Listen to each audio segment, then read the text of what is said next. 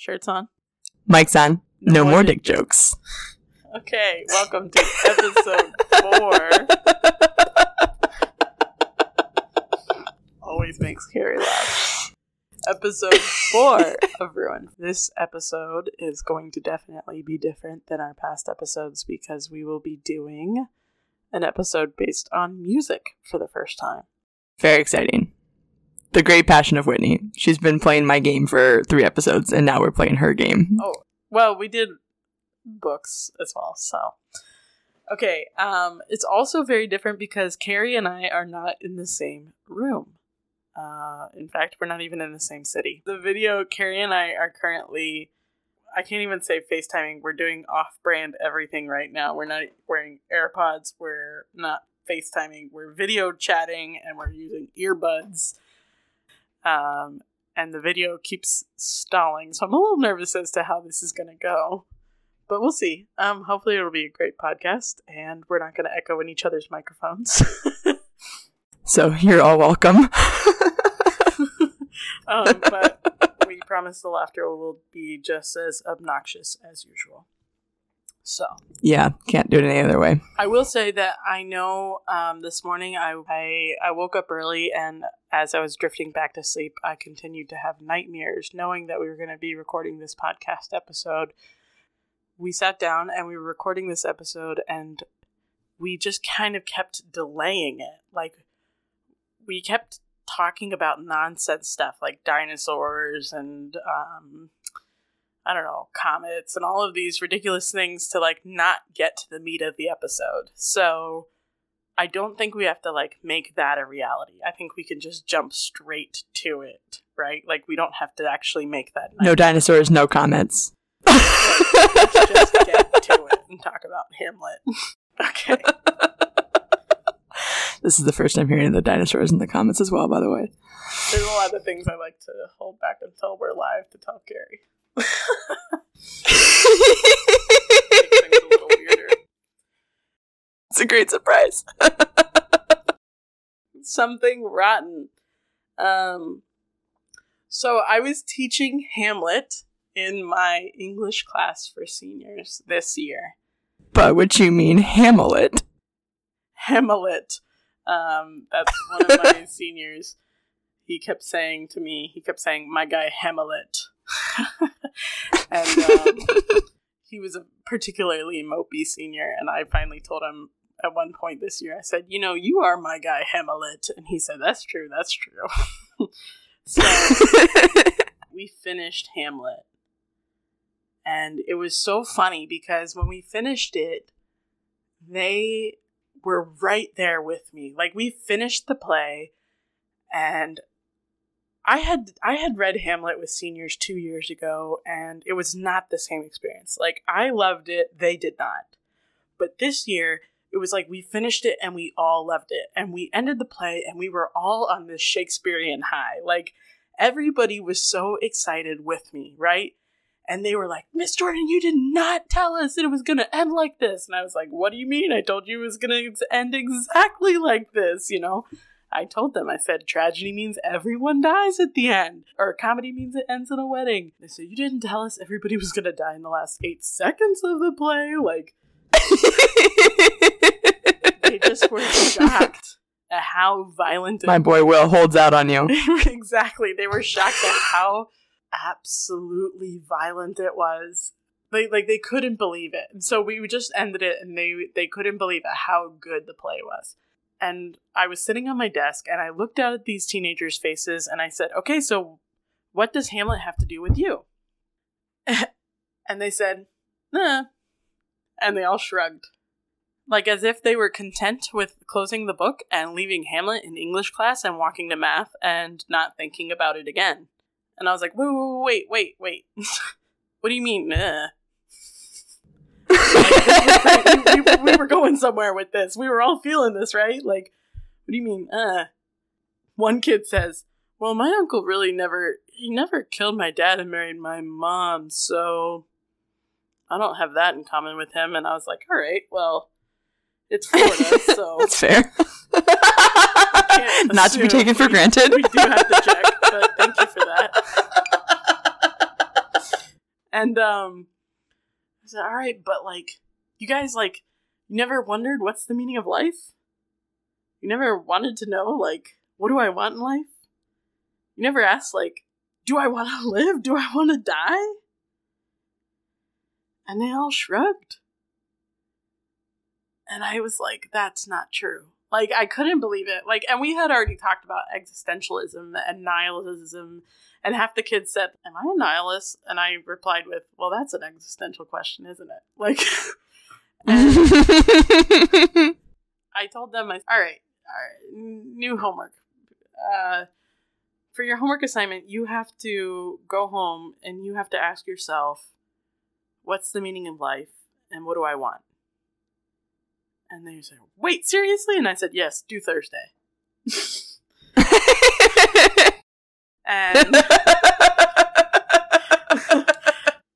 And so they left my classroom, and I was like driving down the road, and it was so when I heard one of the songs that was on this playlist, and I started thinking about it and thinking, that's kind of like my guy Hamlet.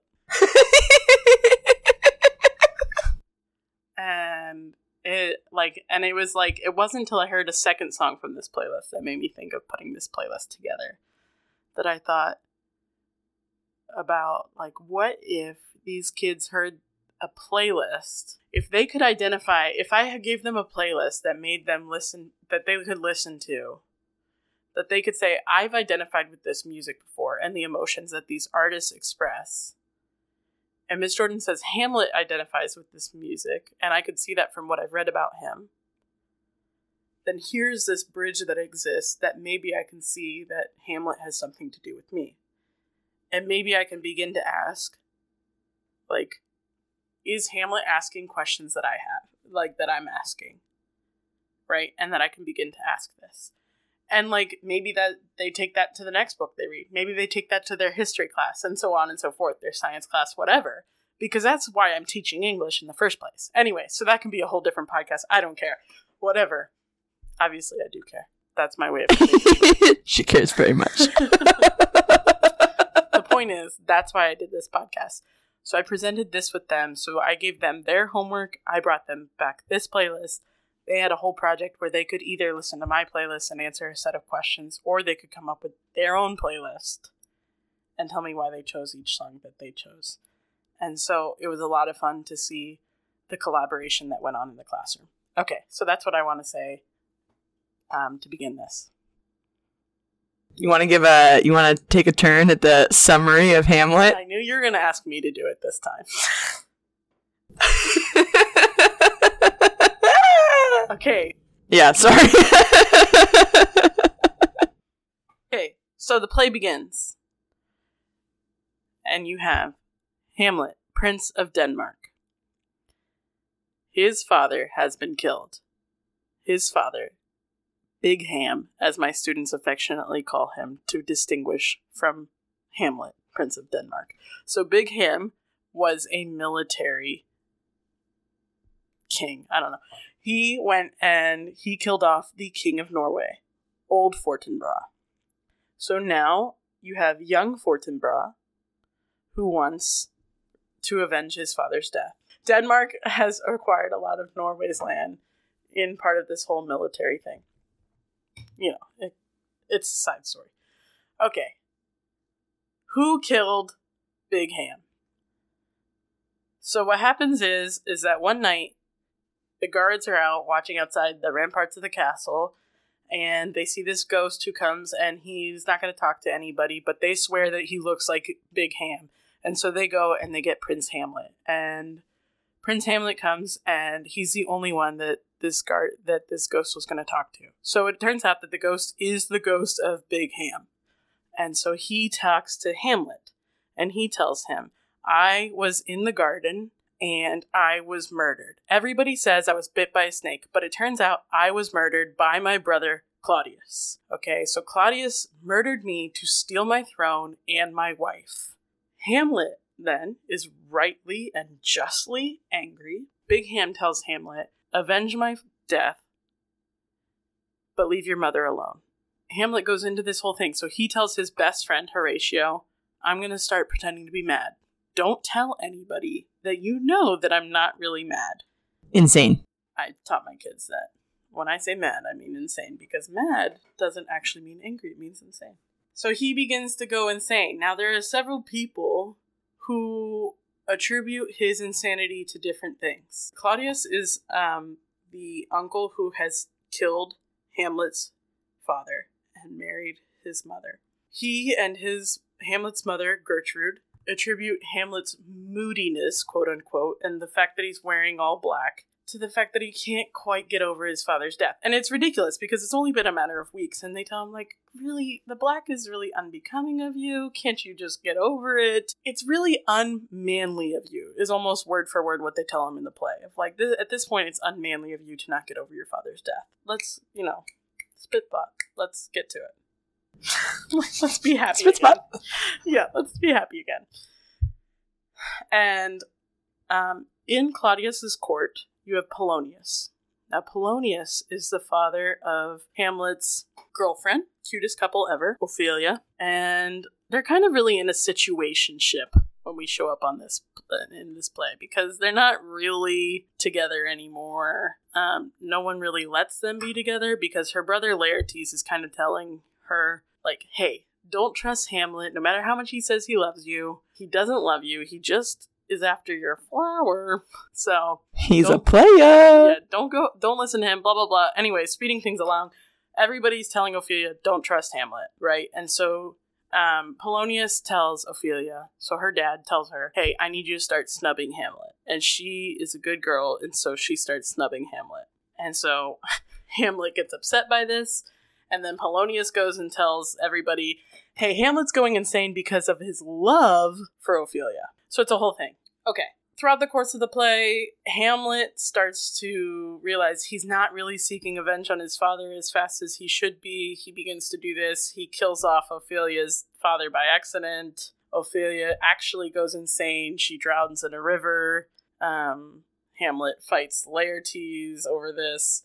Laertes pairs up with Claudius, and they come up with a plan to fight, like to kill Hamlet, to poison him, to fight each other in a fencing match, and then if that doesn't work, they're gonna poison all the wine and, like, do a big toast. But the queen accidentally drinks the wine, toasting Hamlet, so she kills herself by the wine. It's a big thing. Everyone dies in the end by everybody's poison, because the swords are all poisoned and everything.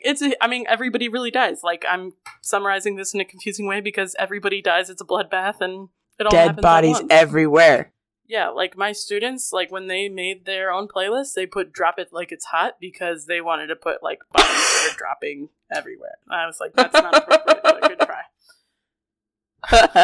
So at the end of the play, Horatio is the only man left standing. And young Fortinbras comes in with his army, and he sees Horatio standing there, and he asks Horatio, like, what happened? And Horatio tells him the story, and they pick up Hamlet's body, and they say he should be honored for the young soldier that he is, and they basically carry his body out, and that's the end of the play. So there you go. Yeah, I see why you... Oh, by the way, we spoiled it, but you had, like, 7 centuries to read it, so I think it's okay. You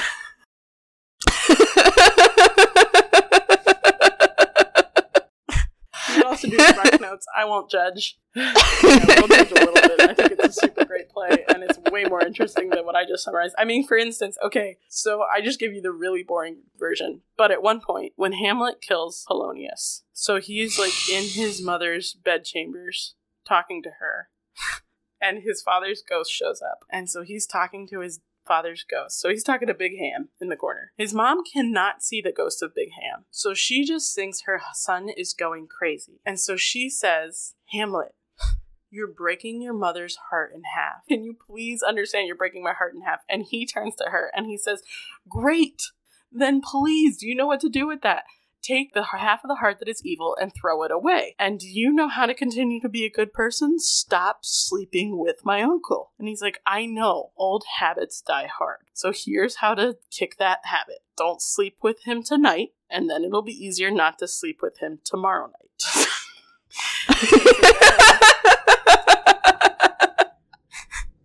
He hears this, like... This is where priest and confession get it, no?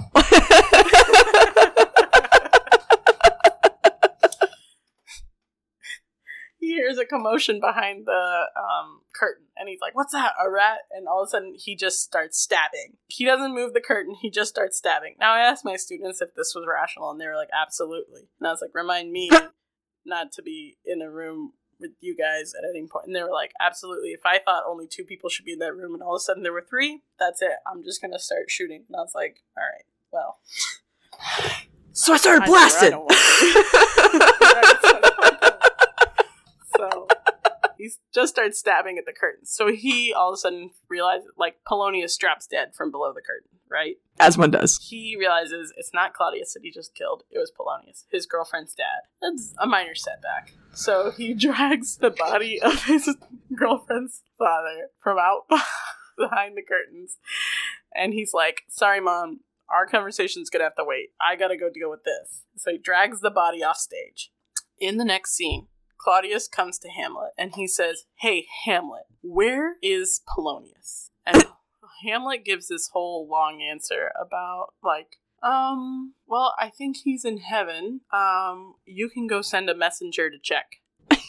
And then Polonius kind of looks at him and he says, "Or hell, you can go check yourself." And then Claudius isn't satisfied with that. He goes, "Or either way, if you don't find him in heaven, you don't find him in hell, you'll definitely start smelling him from the Great Hall in about a month." And so, like, Claudius is not fazed by this. He just turns to his 2 servants and he goes, "Go check the Great Hall." And they take off running down the hallway. And Hamlet yells off, "You don't need to rush. He's not going anywhere."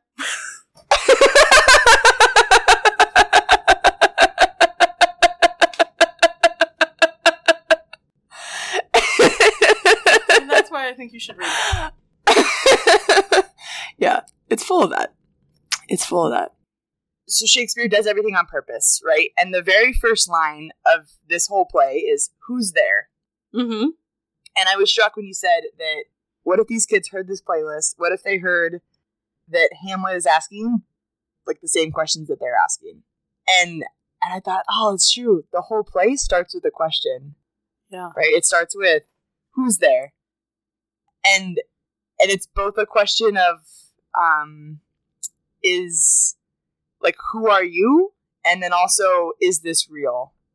And I had never noticed it before in all my other readings through Hamlet, and this time I was like very tuned in to the way in which this question develops and then builds, and how all of it's a play full of questions, and it has to be, right, because there's a piece of information missing and everybody's trying to get it.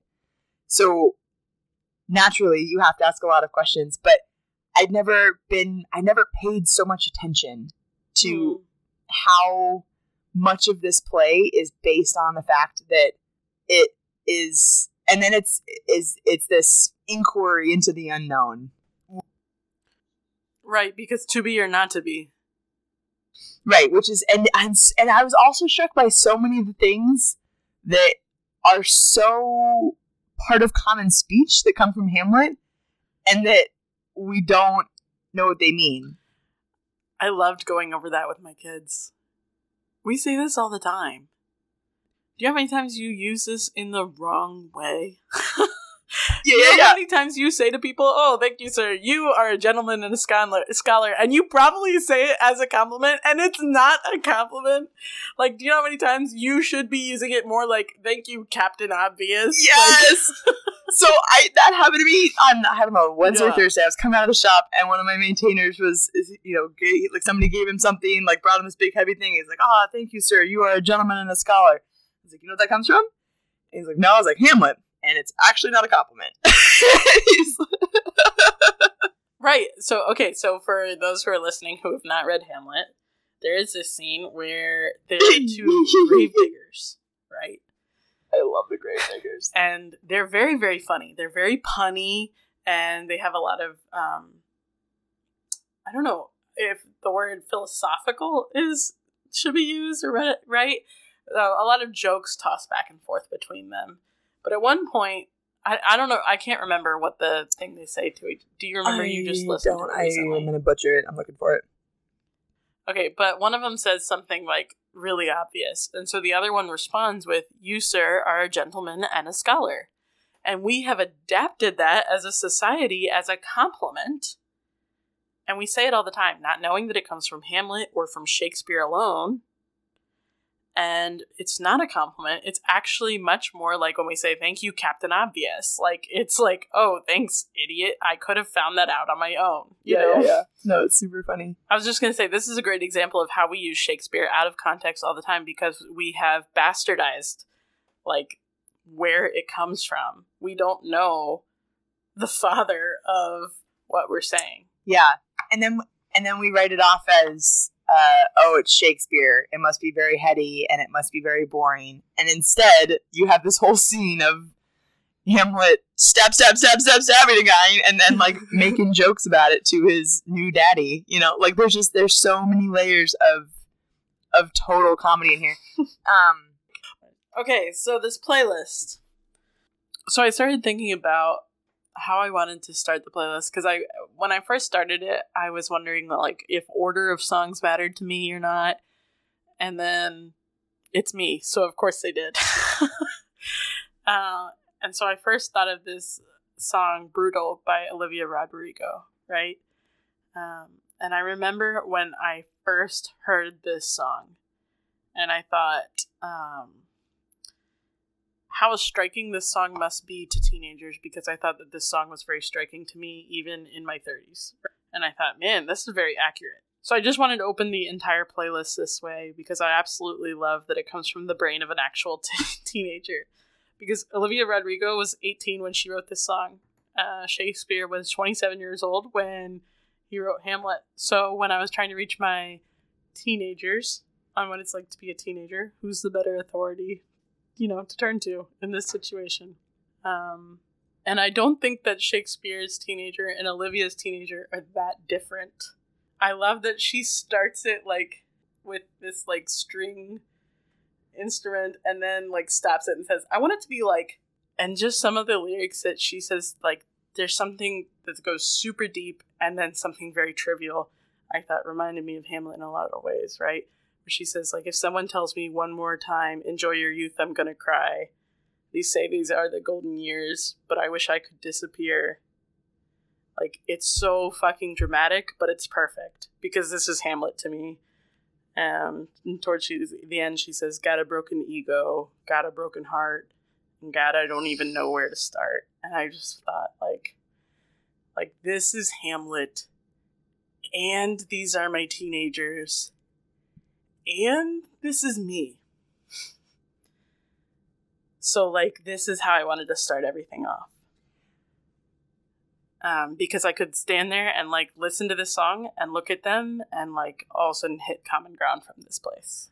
When I heard that song, I was very surprised. It sounded, I don't know why I have this, like, image, and maybe, I think it's maybe even a lyric, but I have this image of her, like, singing the song on the, you know how malls, back like when malls used to be malls and they weren't just Amazon shopping centers, and there was like 2 floors, and like the staircases in malls are very particular, like they're very like wide and like a little bit translucent. Anyway, I have this picture of her sitting on the like on the stairs going from like one level to the next, like after she just got off her shift, like singing this song, right? I think that there's a lyric that makes me have this idea, but this is the image that I have, and I always have this image when I listen to this song. And for exactly that lyric, I got a broken ego, I got a broken heart, God, I don't even know where to start. And I heard those and I thought the first 2 are like God's just a way to, it's like, right? But then the God, I don't even know where to start sounds like a little bit of a prayer. The first two are these facts, and the second one is a question. It's like almost a question. And this is also Hamlet. That he has all these problems and he has all these things and he has all that, like he has this task from his dad, and he has like all of this because he has this angst even before he finds out that his dad was murdered. The man up and get over your grief speech happens before he sees the ghost, before he knows anything about the ghost. And correct. So he's already struggling. And then he almost finds like a reason for his struggle. His grief finds a task, if you want. And that I thought was really interesting, that this girl has the same bent, if you want, that I have all these problems and it's almost a prayer. It's almost an asking someone. And that to be or not to be, he's not asking himself. The thing that I was going to say was like, about how she was saying about how it goes from so deep to like so trivial. Like in the beginning where it says like, I'm so caught up in the news of who likes me and who hates you, you know, like, and I think like this is so Hamlet too, like, and I hate the way I'm perceived, and I only have 2 real friends, and lately I'm a nervous wreck, because I love people I don't like, and I hate every song I write, and I'm not cool, and I'm not smart, and I can't even parallel park. That part, I was like, oh my gosh, I'm adding this right now. Like, I died. I don't think Hamlet was worried about parallel parking, but if he could have been, he would have been. It would have been part of the to be or not to be speech. Absolutely. Promise. To be or not to be. Also, we have to parallel park, so that's a bitch. Anyway, so I just thought that this was a really good way to start the whole playlist, because I felt like it caught... Hamlet has this really big question of, do I live or do I die? What is existence? What's the meaning of life? And also, let's not fucking forget I'm a teenager. Yeah.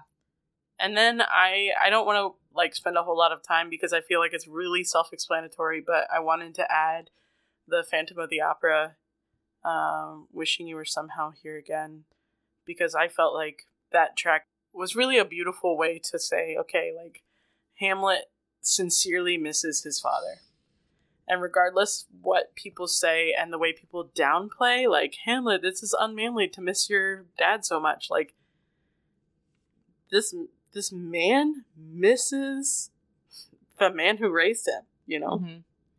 And, like, people try to, like, write that off and say, we have to move on. He's lost him. Yeah. And, like, he needs that time to acknowledge that he's lost him.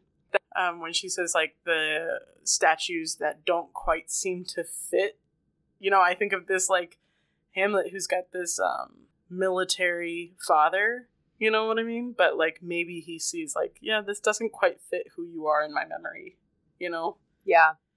Anyway. Yeah, because Claudius is going on and on about the military might of Hamlet and our great king, who, like, he's going on and on about a great king somewhere up here, like someone removed from us who has departed the pattern of Big Ham.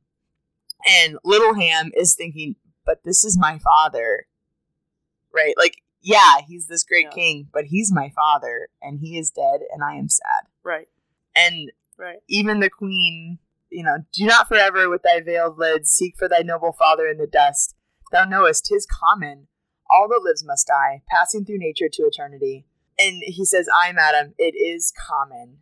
And it's like, it's this dual thing of, yeah, it happens to everybody, and it is horrible. It is vulgar. It is base.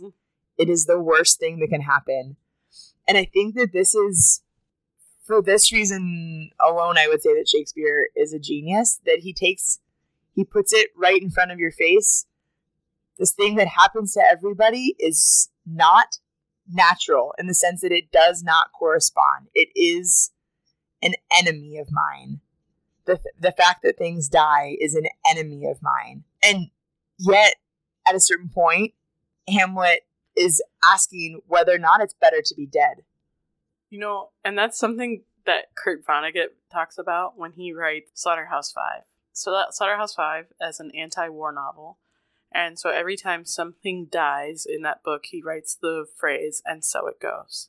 World War II novel, right?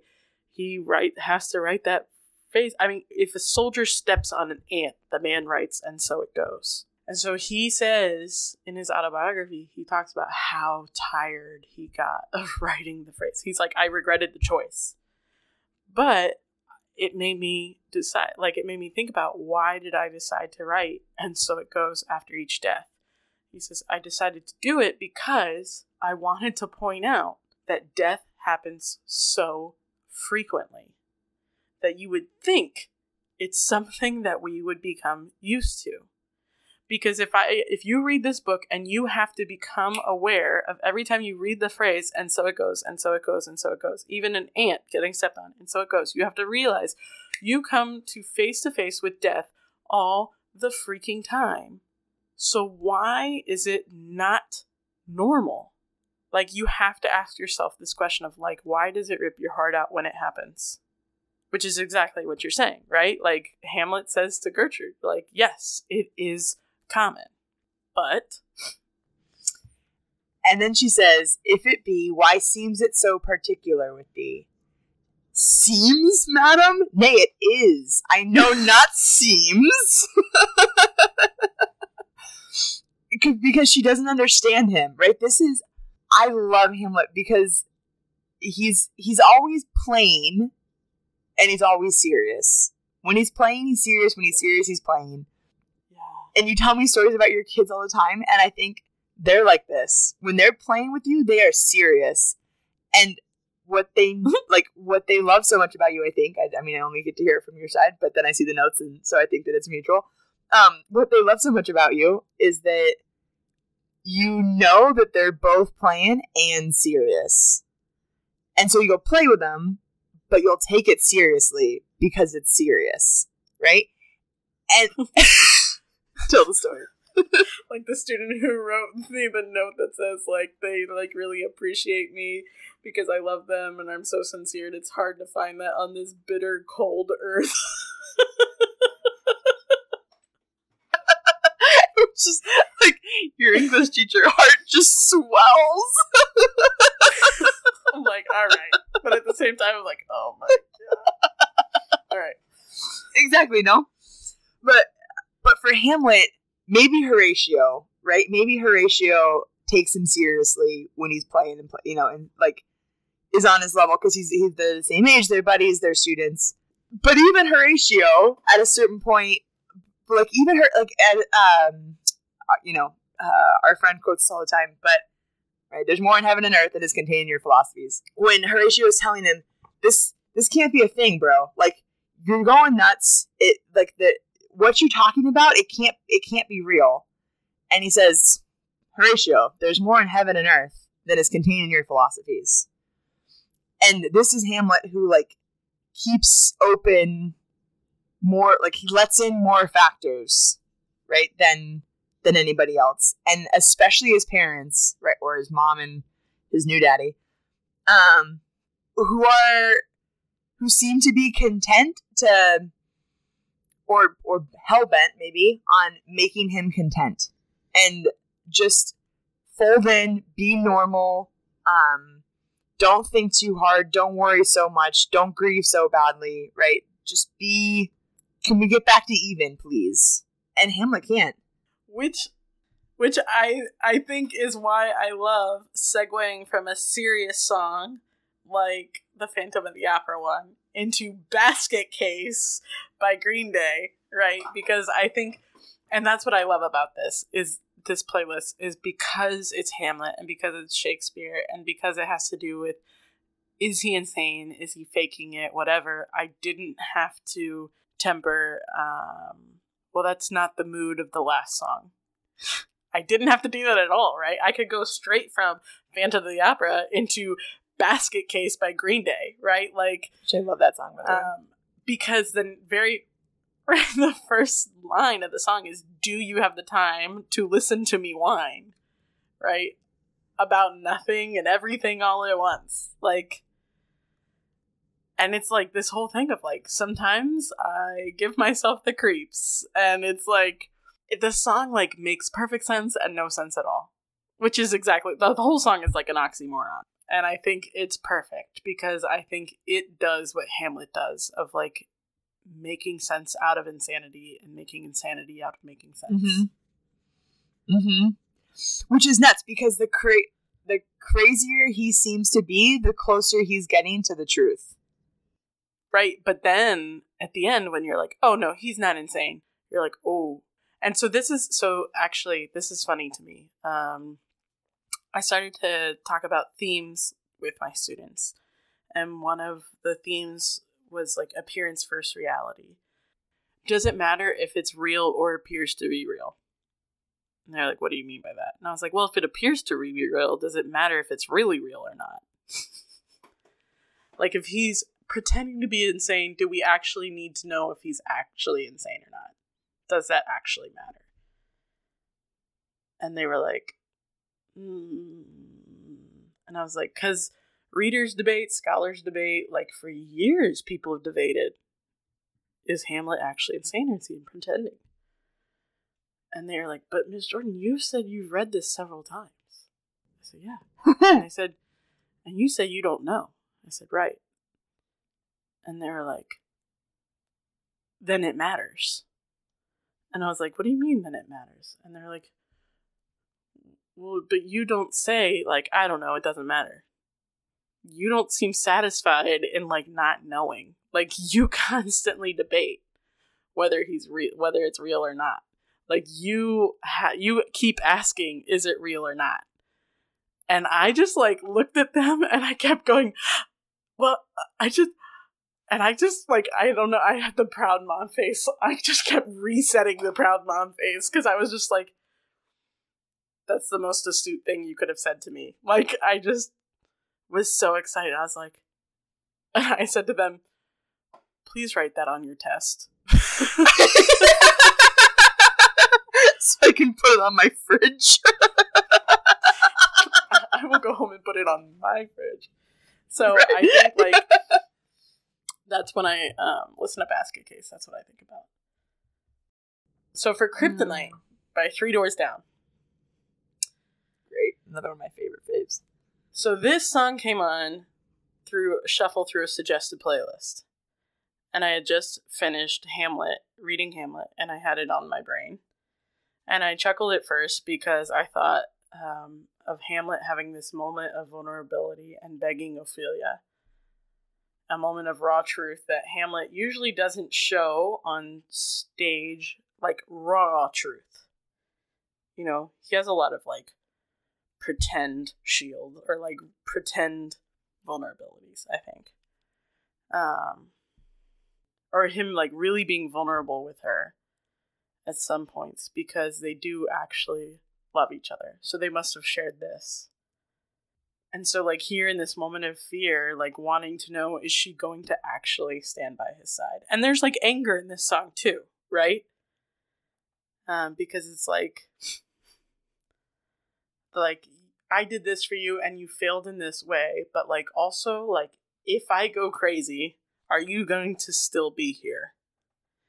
And I don't think that, like, it's restricted to just Ophelia. Because the more I started thinking about it, I started thinking, like, this is really Hamlet's begging to the world. Like, yeah, Hamlet begging to Horatio. Hamlet begging to his mother. Hamlet begging to, maybe to his father. Like, Hamlet begging to all of the people that have let him down, or all the people he cares about. Like, this is Hamlet begging.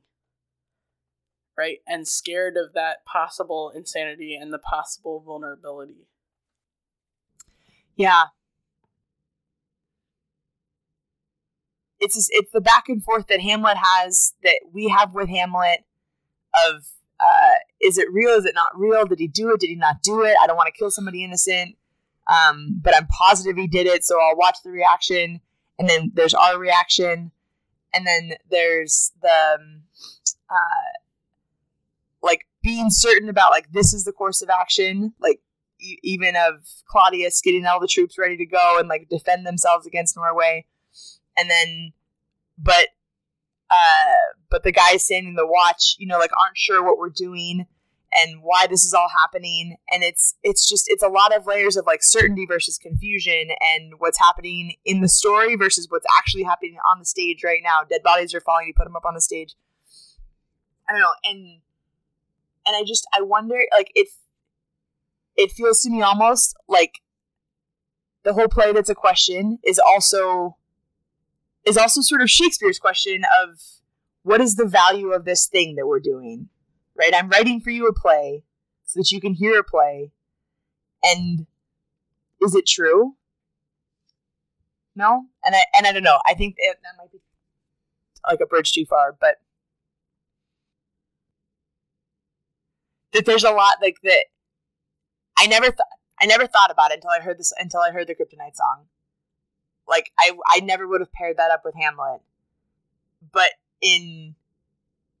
especially in the, like, because usually on playlists I'll do it via shuffle or whatever, but for years I was like, absolutely not, must listen in order. And and especially because it went from Basket Case to Kryptonite, and I was like, oh, I never would have thought about this as the next, like, as a thing that has to do with Hamlet. But yeah, there is this begging in Hamlet of, if I go crazy, will you stand by me? And because I think that I love that your student, I hadn't heard that story. I love that your student said this thing to you, that it must be important because you keep asking. And I love it for a lot of reasons. One, because it means that, like, you're a really good teacher for them in that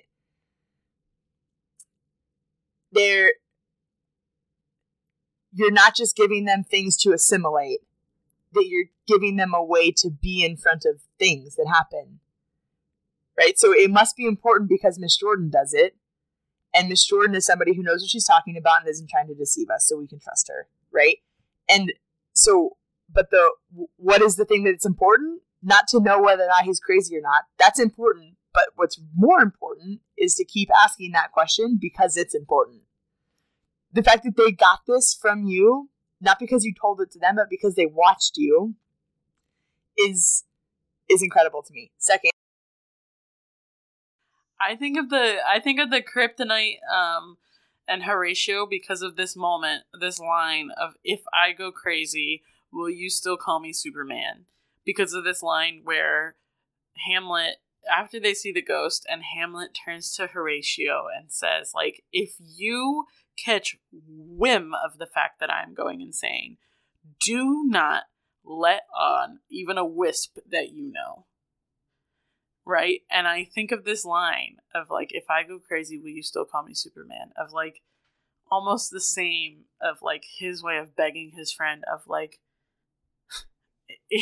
like, the flip side of that of, like, not just, like, hey, don't tell everybody that I've got this great big plan and I'm setting this trap, but, like, hey, if I can't do this great big thing, that my task that I'm set out to do, and it actually, like, becomes the, like, death of me, or the, like, it's my failing or whatever, will you still see the greatness that is in me?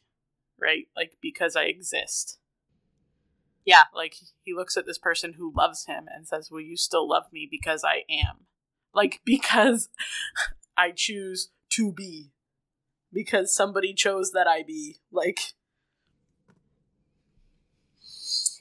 which is the most amazing, like, everyone said, man, that's the other thing. Everyone always thinks of that soliloquy as if Hamlet is, like, making a choice, like, making some great big existential do I live, like, or do choice. I kill myself? Yeah, like, that he's pronouncing some kind, like, this big move of his will or something, and is he going to be a hero or a coward? That's how it got taught to me in high school. And instead, the whole point of that soliloquy is that my greatness is it's not dependent on me. I don't, like, it existed before I could have this thought that whether to be or not to be, I don't really get to make that choice because I am. So this next song on this playlist. Now, I am a great fan of Beyonce. I do not feel ashamed in admitting. When Spotify comes out with the Spotify Wrap, at the end of the year, I actually came out in the top 1% of Beyonce listeners. Nice. So I felt like I just, I had a great excuse to put her into this playlist. Okay, so Crazy in Love, Beyonce. It just felt, I don't want to keep saying for every song, perfect for Hamlet, but come on. Okay, apropos. How about I use a better word? Apropos for Hamlet. Okay. It actually came from a suggestion of one of my students' playlists, too, because they added it on their suggested song, and I just love it because I think it's like frantic and it's to the point, and it's a little on the nose, if you will. Because here's what I love about it. So Polonius insists that Hamlet is going mad because of his love for Ophelia.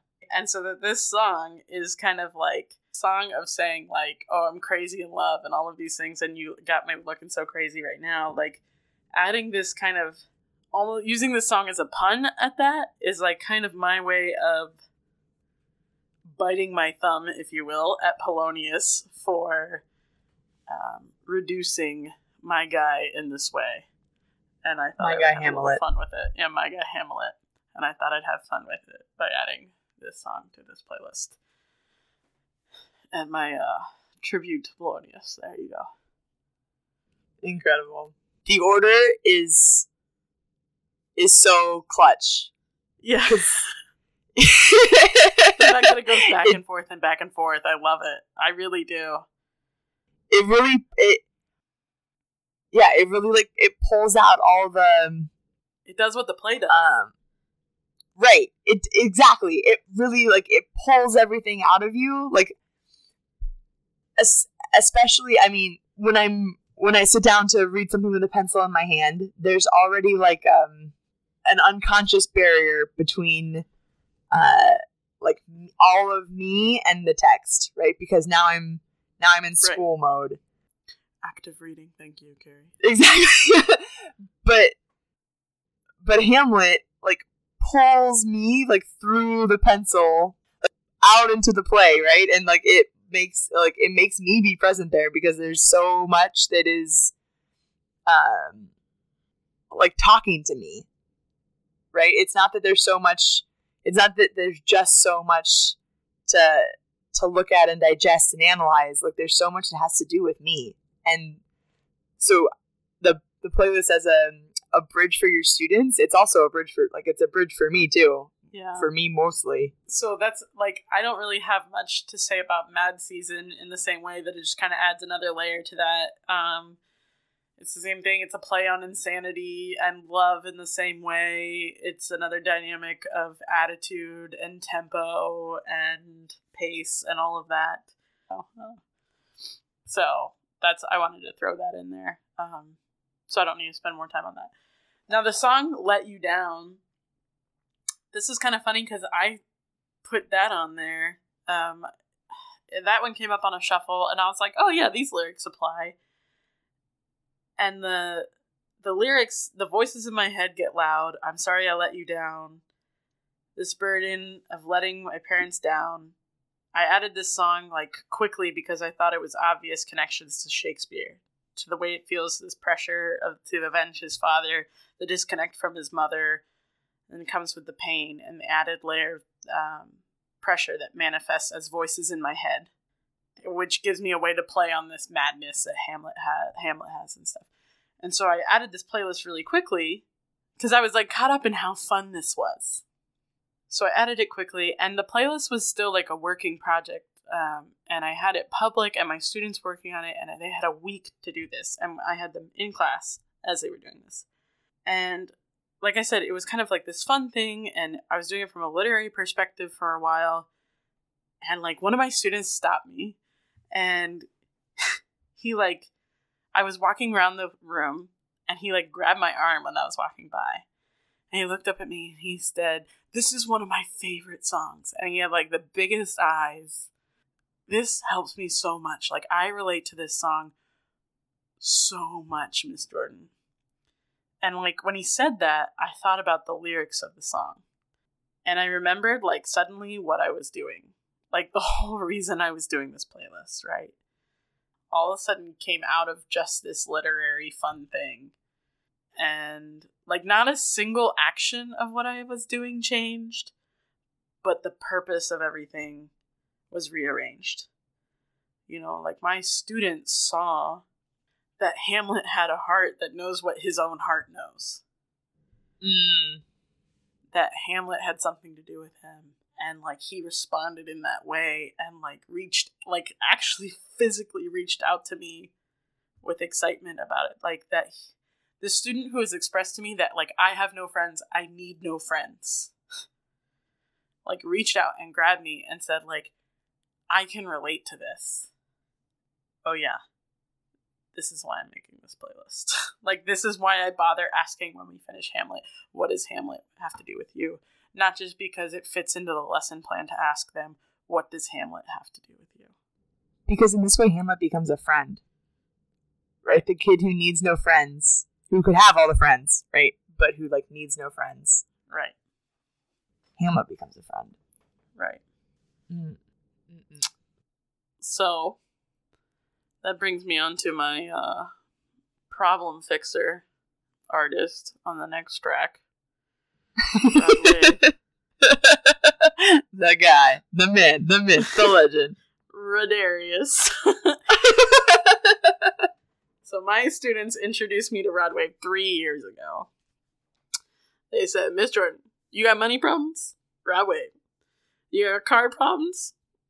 Rod Wave. You got man problems? Rod Wave. So I was like, well, clearly I have to listen. So I came back to class and I said, okay, I spent the last 24 hours listening to Rod Wave. And they all like burst into applause. And I say, oh, I didn't even tell you what I thought. And they say, oh, yeah. So what'd you think?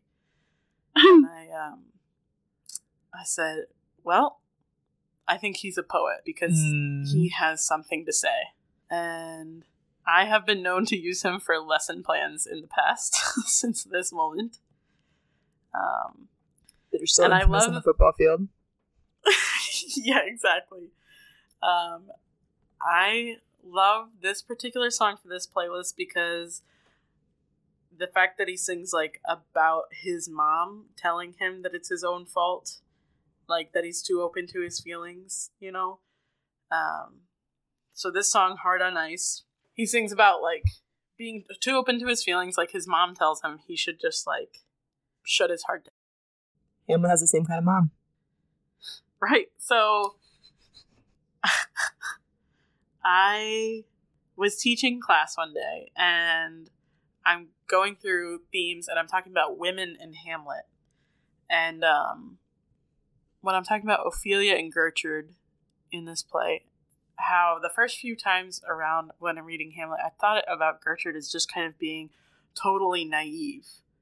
Of like, oh yeah, I lost my husband, he died, I married Claudius, my son is just super emotional and wears black all the time, that's kind of weird. And like, I just like never thought of her as like much of a character, you know?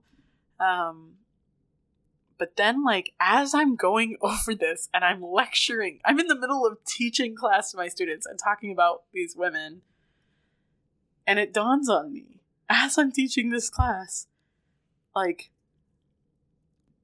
he talks about how Claudius kills Big Ham. And she says, like, Hamlet, stop. It's better off not to ask these questions. And all of a sudden it occurs to me, what if she knows?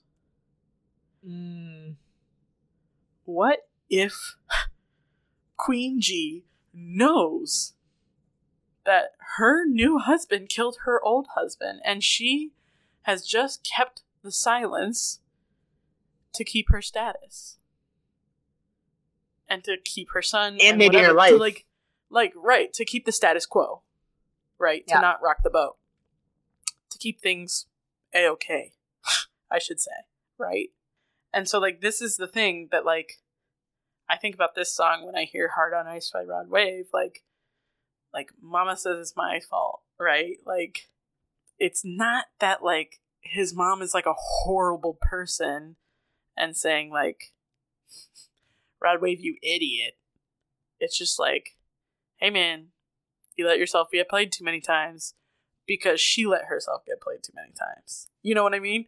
And so it's like she's gotten to a place where she's had to protect herself, and now this is all she can hope for her own son, which is absolutely horrible.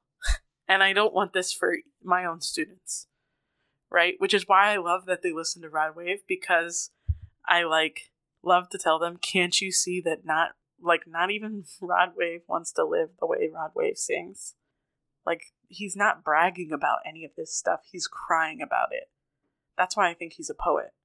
So, listen to him, learn from him, and do something about it. I was teaching the class and I was like, I mean, what if Gertrude's saying it's better not to ask these questions because she knows? I said that and the kids were kind of murmuring and stuff as they were writing notes, and then all of a sudden it dawned on me, like, what if I'm right? And then I went, guys, that's heavy shit! They kind of looked at me and I was like, what if she knows? And they're like, wait, did you not think of that before? I was like, no, I'm just thinking this right now, baby.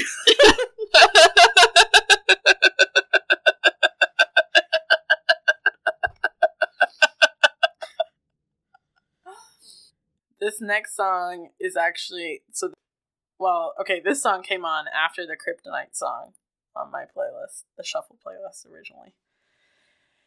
And this is when I said, music. I'll make a playlist for my class.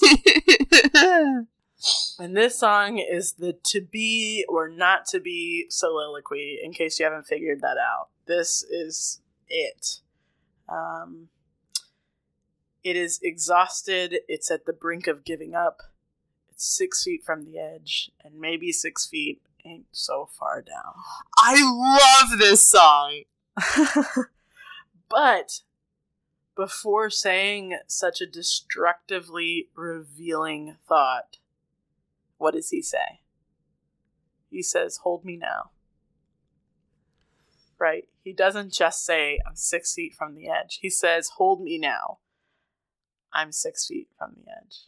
So it's actually kind of funny because last month I was talking to this guy from Milan, and we were like shouting at each other in this crowded bar, and we were talking about the opera that is Beyonce's album, Lemonade. And he asked me, so what is an artist that you still listen to that you're a little bit ashamed of, like to admit? And before I could respond, he disclosed that he really loved Hilary Duff. And he sang a few bars. Which was a great experience. Gotta love it. And then I responded with Creed, and he stared at me blankly, and I said, yeah, I know. That was a really, I said, but trust me, Americans would be rolling their eyes.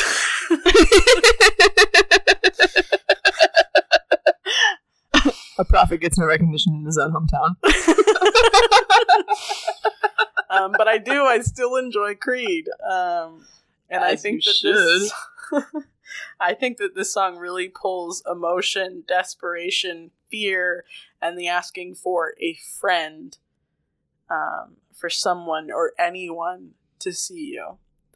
It has anger. It has anger that masks all of it, and that ends it softly with that touch of vulnerability. And it's clever as hell. Yeah, I mean, the very first part of this lyric says, please come now. Right? It starts off with this begging. It seems I've found a road to nowhere, and I'm trying to escape. I yelled back when I heard thunder, but I'm down to one last breath, and with it, let me say, hold me now. I'm 6 feet from the edge, and I'm thinking, maybe 6 feet ain't so far down.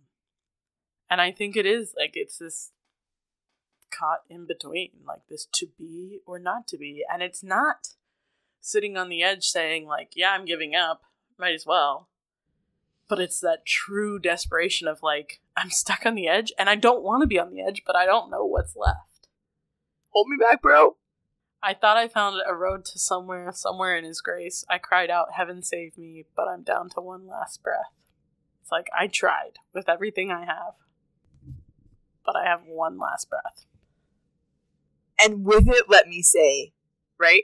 Like, that even down to one last breath, he's not giving up. He has something left to say and something left to ask for. Yeah. Crazy. Gnarls Barkley. I love this song. I grew up loving this song, right? And it's so fun to grow up loving a song and then find something so fitting for it. Yeah. Right? Like, the one part, the lyrics, I think about this as like Hamlet calling out Claudius. Right? Because it's like this thing of like, oh, you think I'm crazy? Because he says this thing about like, who do you think you are? Then he says like, ha ha ha, bless your soul. You really think you're in control? He says, well, I think you're crazy. Just like me. My heroes had the heart to lose their lives out on the limb. And all I remember is thinking, I want to be like them. He says, ever since I was little, it looked like fun, and it's no coincidence I've come, and I can die when I'm done. And maybe I'm crazy, maybe you're crazy, maybe we're crazy, probably. This is the last scene where all the bodies start falling. I think as this playlist gets towards the end, the tension starts building towards that last scene. You can feel it in the music, right? Yeah, like it is a slow build from the beginning of the playlist towards the end. And it's a lot of fun. I brought in the very first thing I did when I introduced it to my students, when I came back after asking this question. I pulled up the speaker and I pulled the lyrics up on the screen and I drew a whiteboard, drew a line down the middle. And I started playing Bohemian Rhapsody. And I started drawing as it played. They were all like, oh man, this is my song. Like some of them were like, this is my anthem, you know? And I was like, oh, this is going to be perfect. I mean, the very first lyrics are like, is this the real life? Mm-hmm. Is this just fantasy? You know, caught in a landslide, no escape from reality. I'm just a poor boy. I need no sympathy. And any way the wind blows doesn't really matter to me. And, like, the whole first verse, like, it's him singing to his mom about how he just killed a man and all these things and how it's an accident and he didn't mean to, like, throw away his life and he didn't mean to upset her and not to make her cry and carry on without him. And, again, nothing really matters. And then it kind of gets, like, chaotic and crazy, right? And so on this, like, board, I'm writing, like, lines from Bohemian Rhapsody and lines from Hamlet that are very similar. But I'm also writing, like, chaos and calm, like, anger and apathy and things that are, like, diametrically opposed, you know, within these, like, not just the lyrics, but within the music itself, that they could see, like, this happens in the music and it happens in Hamlet. And it was so fun that by the end of the song, one of my students, they were like, wait, so did Queen write that about Hamlet? And it was so funny to, like, have them ask that. And yes, but what and also no. Right. But what I love, and this is my favorite part of the whole playlist, and if you haven't done this, please just, like, absolutely don't do shuffle. Like, just go back and enjoy this moment, is when Bohemian Rhapsody fades out and Adele, Easy on Me, fades in. Because I made my students, I was like, shh, nobody talk. And the piano keys from Bohemian Rhapsody end, and the piano keys from Adele starts. Because it ends with that chaos and the apathy end, and the seriousness with which this ballad that I picked for Ophelia come into play. And that's when my students got it.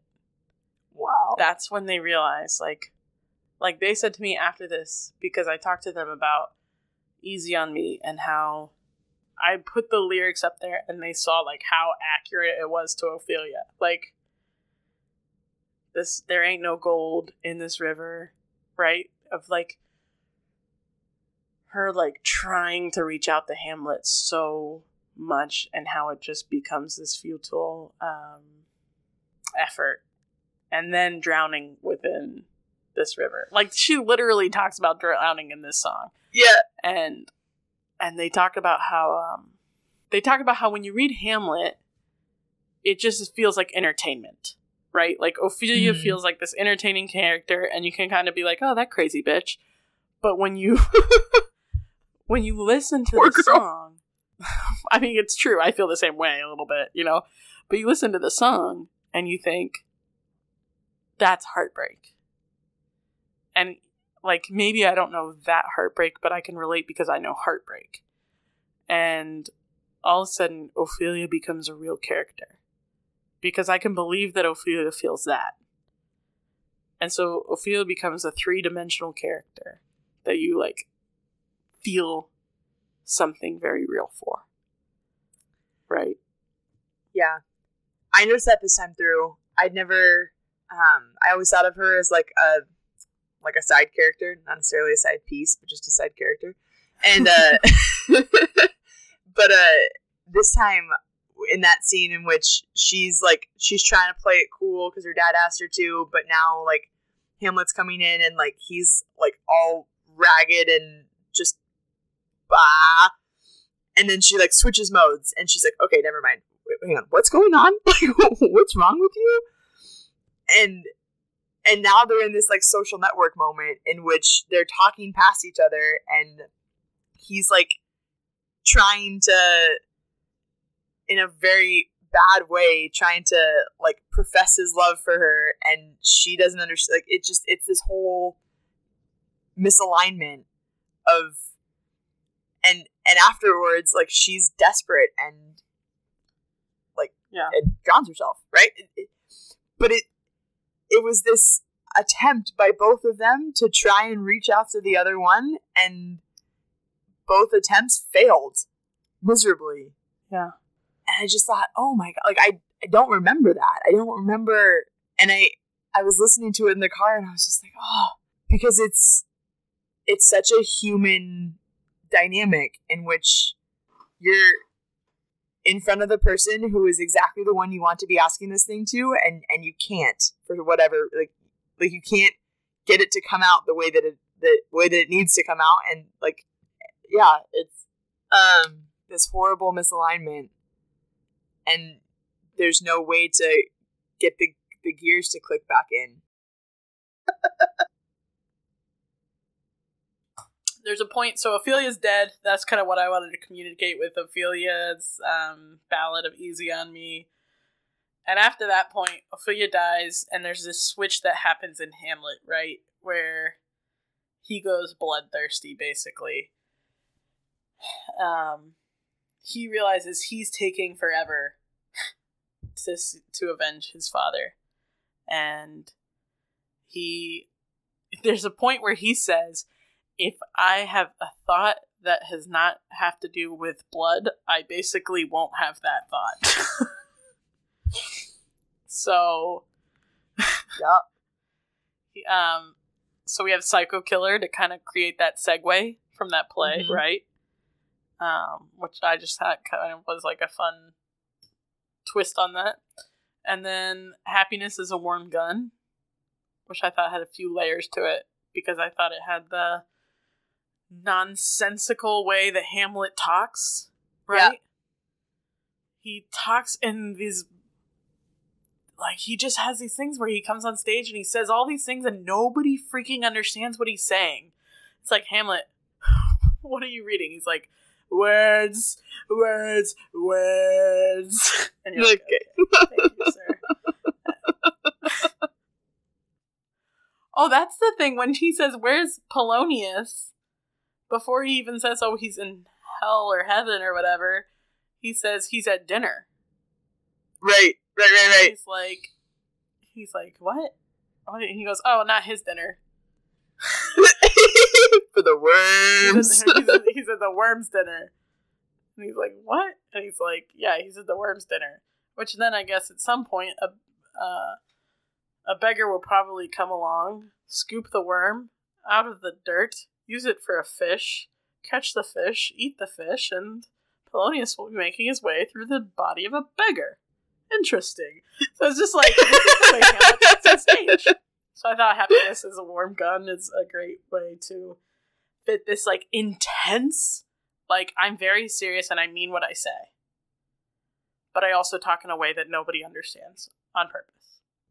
Yeah. I also like that he says, like, Mother Superior jumped the gun, because I felt like it was also a nod to this, like, get thee to a nunnery thing. Anyway, so it's a whole lot. I think that there's a lot you can find in there. I love this song as the world caves in, because it's very intense. I feel like if Ophelia was alive at this last moment before everything goes to hell and bodies drop, right? This is like, it's funny because it is very intense musically and topically, but the way they discuss, like, this is how we want to spend our final hour is very casual. Yeah.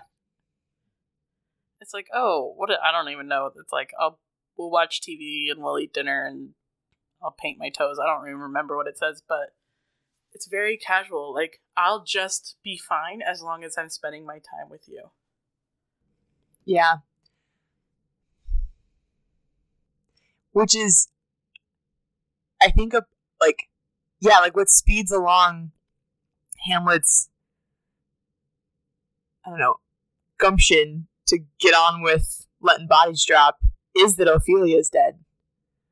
It's like the one possibility of someone who would, like, see him and love him and know him and stay with him, like, is gone. And so, you know, what are we waiting for? Let's get after it.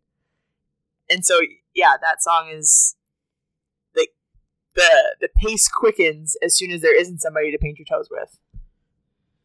So, this song, the funny backstory to this song is that the guy who wrote the song actually wrote it as an imaginary, like, what if there was an apocalyptic love song, imagining Donald Trump and the UK Prime Minister Theresa May having this passionate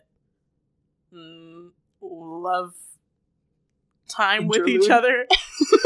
Love time! Before launching nuclear warheads at everything. Keeping it PG. Get thee to a nunnery. Donald Trump and Theresa May having passionate love time before they nuke each other up, boys. Right? That's what this song is actually, like, created to be, like, some imagination. Whatever. I have no words. This is a great day to do podcast. Oh my gosh. I'm sorry. I've been studying like crazy lately. Anyway, so I guess you can see why I thought it was great for Hamlet, because it's like, what if this was Hamlet's last moments before going in and everybody just absolutely murdering each other, like, as the world caves in. Yeah. So, which brings us to our last and final song. I think this song is so... I love it. I love this song for the absolute last song of this playlist. So I had actually never heard this song before. I don't listen to a whole lot of Taylor Swift. I'm not a Swiftie, as one would say. Oh, is that what they call them? See, same hearts, man. Same hearts, man. Really different parts this time. So, but the lyrics are so perfect for, like, the fact that she even talks about, like, a castle, right? And, like, the comparison, I was like, this is on the nose. I mean, when she says, I don't like your kingdom keys. Once they belong to me. You asked me for a place to sleep, locked me out, and threw a feast. I was like, bro, this is Hamlet talking about Claudius. And then she says, but the world moves on. Another day, another drama, but not for me. All I think about is karma. And the world moves on, but one thing's for sure. Maybe I got mine, but you'll all get yours. But I got smarter and I got harder in the nick of time. Honey, I rose up from the dead. I do it all the time. I got a list, but yours is in red, underlined. I check it once. I check it twice. And then it just goes through of like, look what you made me do. And it keeps repeating. And I just think it's so perfect because everybody dies. And it's all Claudius's fault that everybody dies. Like, nobody in this play had to die. Right. But it's all Claudius's fault. Which is the definition of a tragedy, is that it's like, it's not fatalistic. It's that there's an ideal, and we all fell on our faces in an inability to reach it. Right. And so all of it's useless, and yet it doesn't come out of nowhere. You can trace the breadcrumbs back to somebody trying to actualize like something. Somebody made a big grab for greatness, and now everybody's dying. This part where she sings this thing about, like, you asked me for a place to sleep, you locked me out and threw a feast. I think, like, this actually happens in Hamlet, right? Like, that he moves in, he takes the castle, and then this line, right, that when Horatio shows up in the very beginning, and he's, like, talking to Hamlet of, like, why he's there and whatnot, and Hamlet's, like, that his dad died, and then Claudius and Gertrude got married right after the funeral. Like, they had the funeral, and then they had the wedding. And he's saying, oh, thrift. It was all to save money. That way they could use the leftovers from the funeral in order for the wedding to the save cooked money. meats of the funeral become the cold meats of the marriage feast. Thrift, Horatio. I think of this line when I hear the Taylor Swift song, like, you locked me out and you threw a feast. Because he actually, like, sends Hamlet off to England, right? Like, he's like, all right, get rid of you. I have a feast. He, like, gets drunk with his people every night in the kingdom. Like, that's when they're out there seeing the ghost. Claudius is, like, getting drunk with his people in the castle each night, right? Like, yep. It's just, this is, like, what she's singing about is, like, what Hamlet's going through. I don't trust nobody and nobody trusts me. I'll be the actress starring in your bad dreams. And even this part, though, where she says, like, oh, I'm sorry, but the old Taylor can't come to the phone right now. Why? Oh, because she's dead.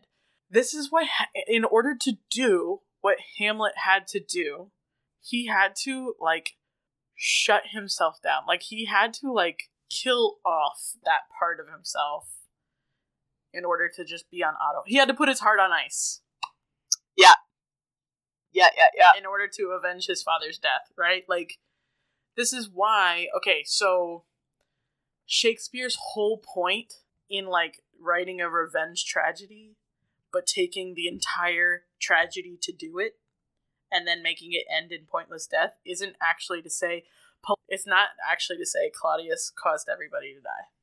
Right. It's to say, like, is revenge actually worth it? Yeah. Right? The revenge that ends in everyone's death is the tragedy. Because it's the heart that he has to put on ice in order to avenge his father is the same heart that wouldn't be, like, that couldn't get over his father dying.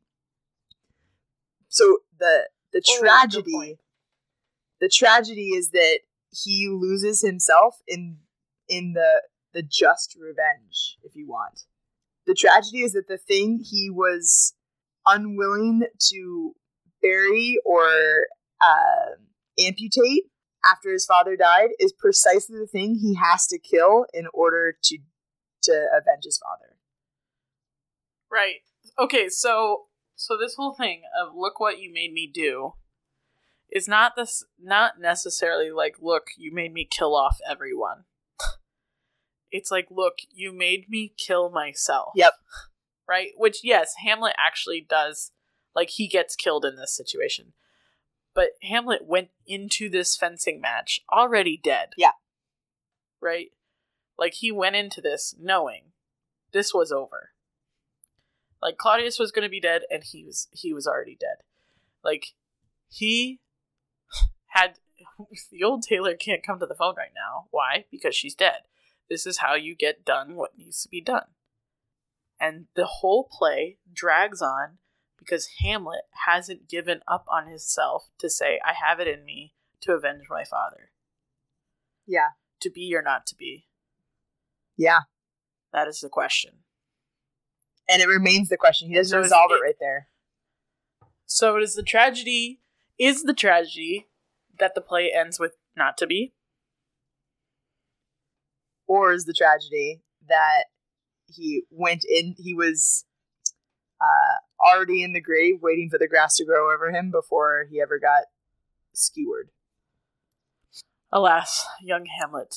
I knew him well. But it's a tale of woe and wonder. Our next podcast, yes, is going to be A Man Called Otto. We know there's a book, A Man Called Ove. This is the American movie version of that book. Okay, so it's Tom Hanks. It recently came out. It was in theaters recently. I believe it is out now. But A Man Called Otto. I went to go see it in theaters and was totally caught off guard. Ended up texting Carrie and a bunch of other people and said, have you seen this? And I went to see it on like a Saturday, and I took my brother by the end of the week to go see it again. So we're going to talk about it. We'll do a podcast on it. We think you should see it before you do the podcast because, like always, we're going to spoil the hell out of it. As we do.